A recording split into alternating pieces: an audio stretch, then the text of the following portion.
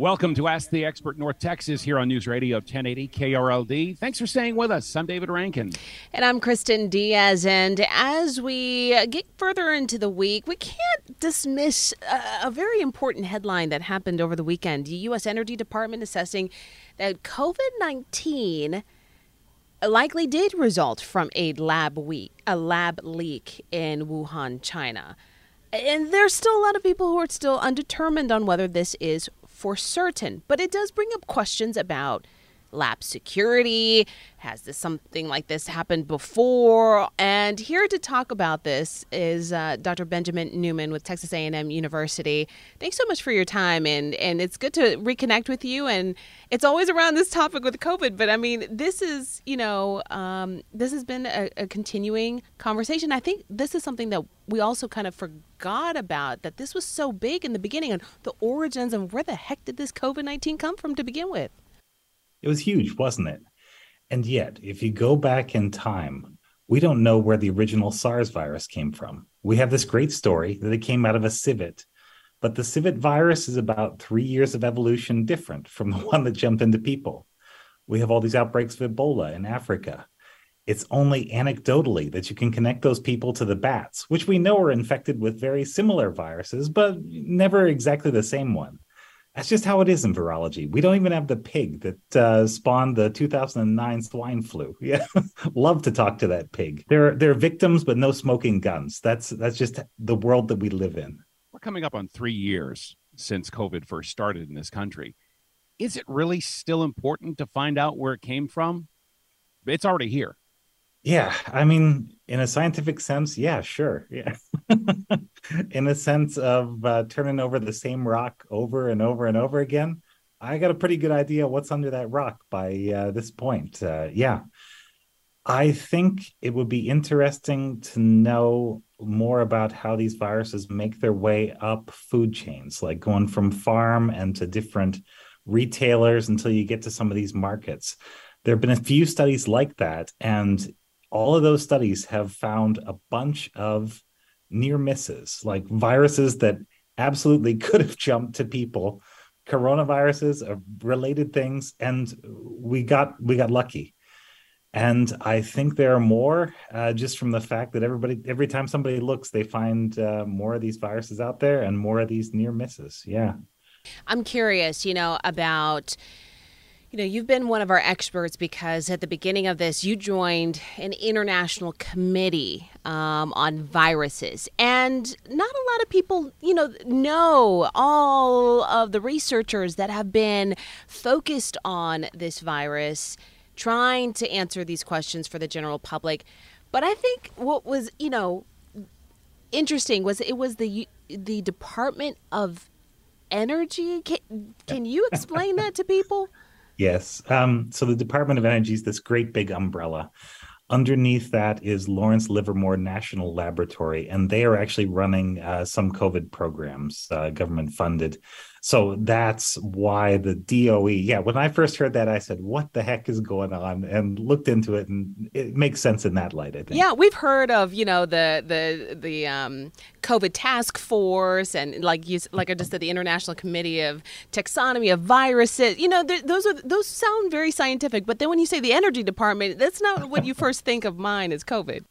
Right. You think everybody's entitled to an opinion, I suppose. Yeah. But it does sound strange at first glance. One thing that had been getting kind of missed or not included in a lot of the stories is the fact that they use the phrase low confidence in the question about this. What does that actually mean?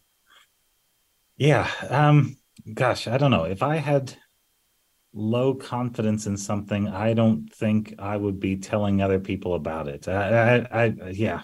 But and I haven't seen the report. The report's supposed to be confidential, and weirdly, it seems to be mostly leaked information that is keeping the lab leak idea going. So there's that. Yeah. Who knows what's in that report? But from the sound of it, it sounds as though it's more like an intelligence low confidence. Like when you're in a situation where you have to respond quickly, where you have limited amount of data and you need to do the best you can at the time. And I think that's probably reasonable for somebody in that sort of community to do. I just think everybody else is going to pick up this idea and run with it. And that's probably not how it's intended. I hope that's not how it's intended, because science is here to do better than that. I mean, you could get somebody who's absolutely convinced that the number 80 is going to come up on the Powerball this week, and they can argue down at the gas station with the guy. And you can say, wow, look, but all the previous numbers are between 1 and 69. And if they are dead set on 80 coming up, how do you talk to them? How do you talk them out of that frame of mind? Yeah. Absolutely. There's only facts and evidence. And beyond that, yeah. Human mind mystery. We were talking about, in the very beginning of COVID, that we didn't really know the numbers of people who were infected with COVID out of China. We weren't sure if we could trust the information that was coming out of China. Yeah. With good reason. Absolutely. Yeah. And also now, let's just fast forward. International relations, have brought, the focus on China and the United States into the headlines again. When you're a part of an international scientist group, how does that affect relationships and sharing information and working with other people on something that can be politically tied? Yeah, that's a heck of a question. On a personal level, no, you've worked with these people for years and they're still the same people. There's some on the committee, and that's fine. There are people from Russia on the committee. There's a Ukrainian guy who has an appointment in Russia on the committee. It's fine. It's a world where scientists talk to other scientists because we're the ones best placed to evaluate the data, and who else are you going to talk to sometimes? But on a professional level, yeah, you get universities, you get states saying you got to cut off all ties with anybody over there. You can't talk to them, have a meeting with them, and you're going to show up at the same conference. You're going to have a poster there. Do you have to tell them to politely avert their eyes? I mean, it's something that sounds like you maybe could do it until you actually think it through. And then, it's not really a thing. How frustrating is it for scientists to deal with stories that come out like this, and it kind of just re-energizes the people that are seeing conspiracy theories and a lot of what you're trying to avoid? Yeah, I can say it takes a toll on me personally. I don't know about the rest of them. Yeah. So think it back through, though. If this virus popped up in, let's say, Panama, where we know there are bats, but there are no bats with related viruses, or if it popped up in Greenland, which I don't think has any native bat species, then I'd want to look at like shipping records. Who's been sending what? I'd want to be swabbing containers. I'd want to be looking around. Are there any labs? Was anybody working with anything similar? And that would be a good starting point. But here we've got a virus that's kind of appearing smack dab in the middle of millions and millions of bats, this enormous population, all of which seem to have pretty closely related viruses.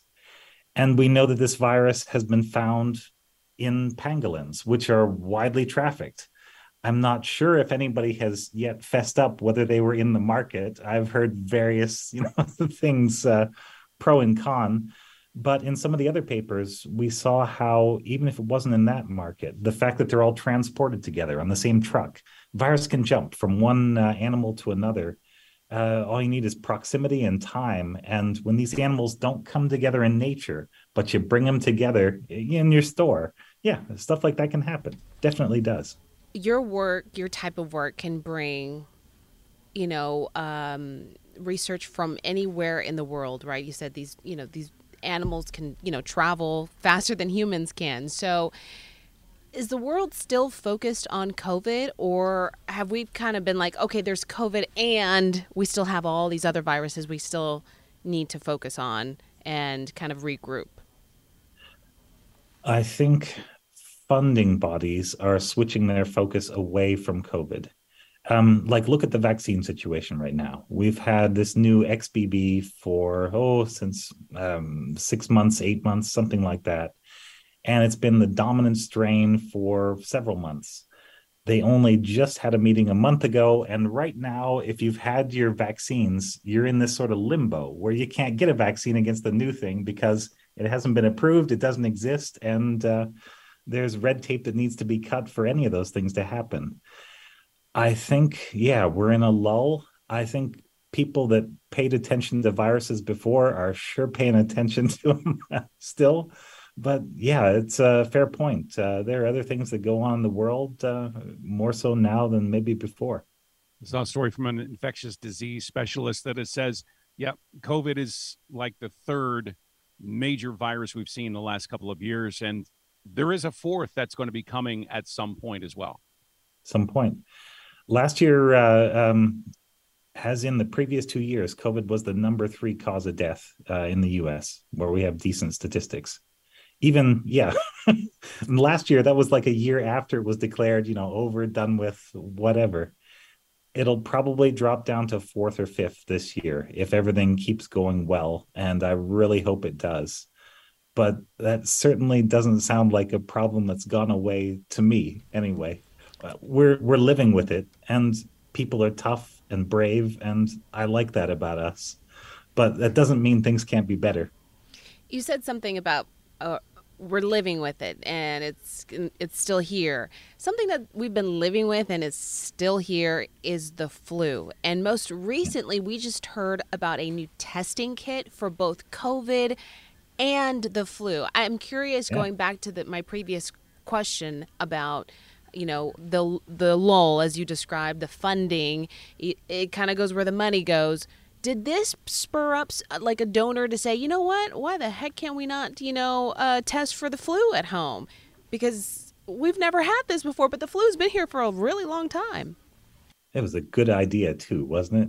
They're even talking about putting RSV on there back when RSV was spiking, and that's a good idea too.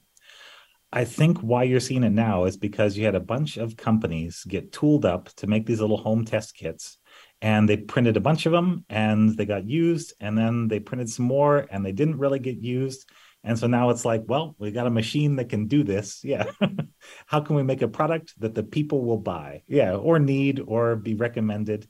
And I think that's good. I think that makes us safer going forward. Yeah. That is Dr. Ben Neuman, virologist and professor at the Texas A&M University. Thanks so much for your time today. We always enjoy speaking with you. Anytime.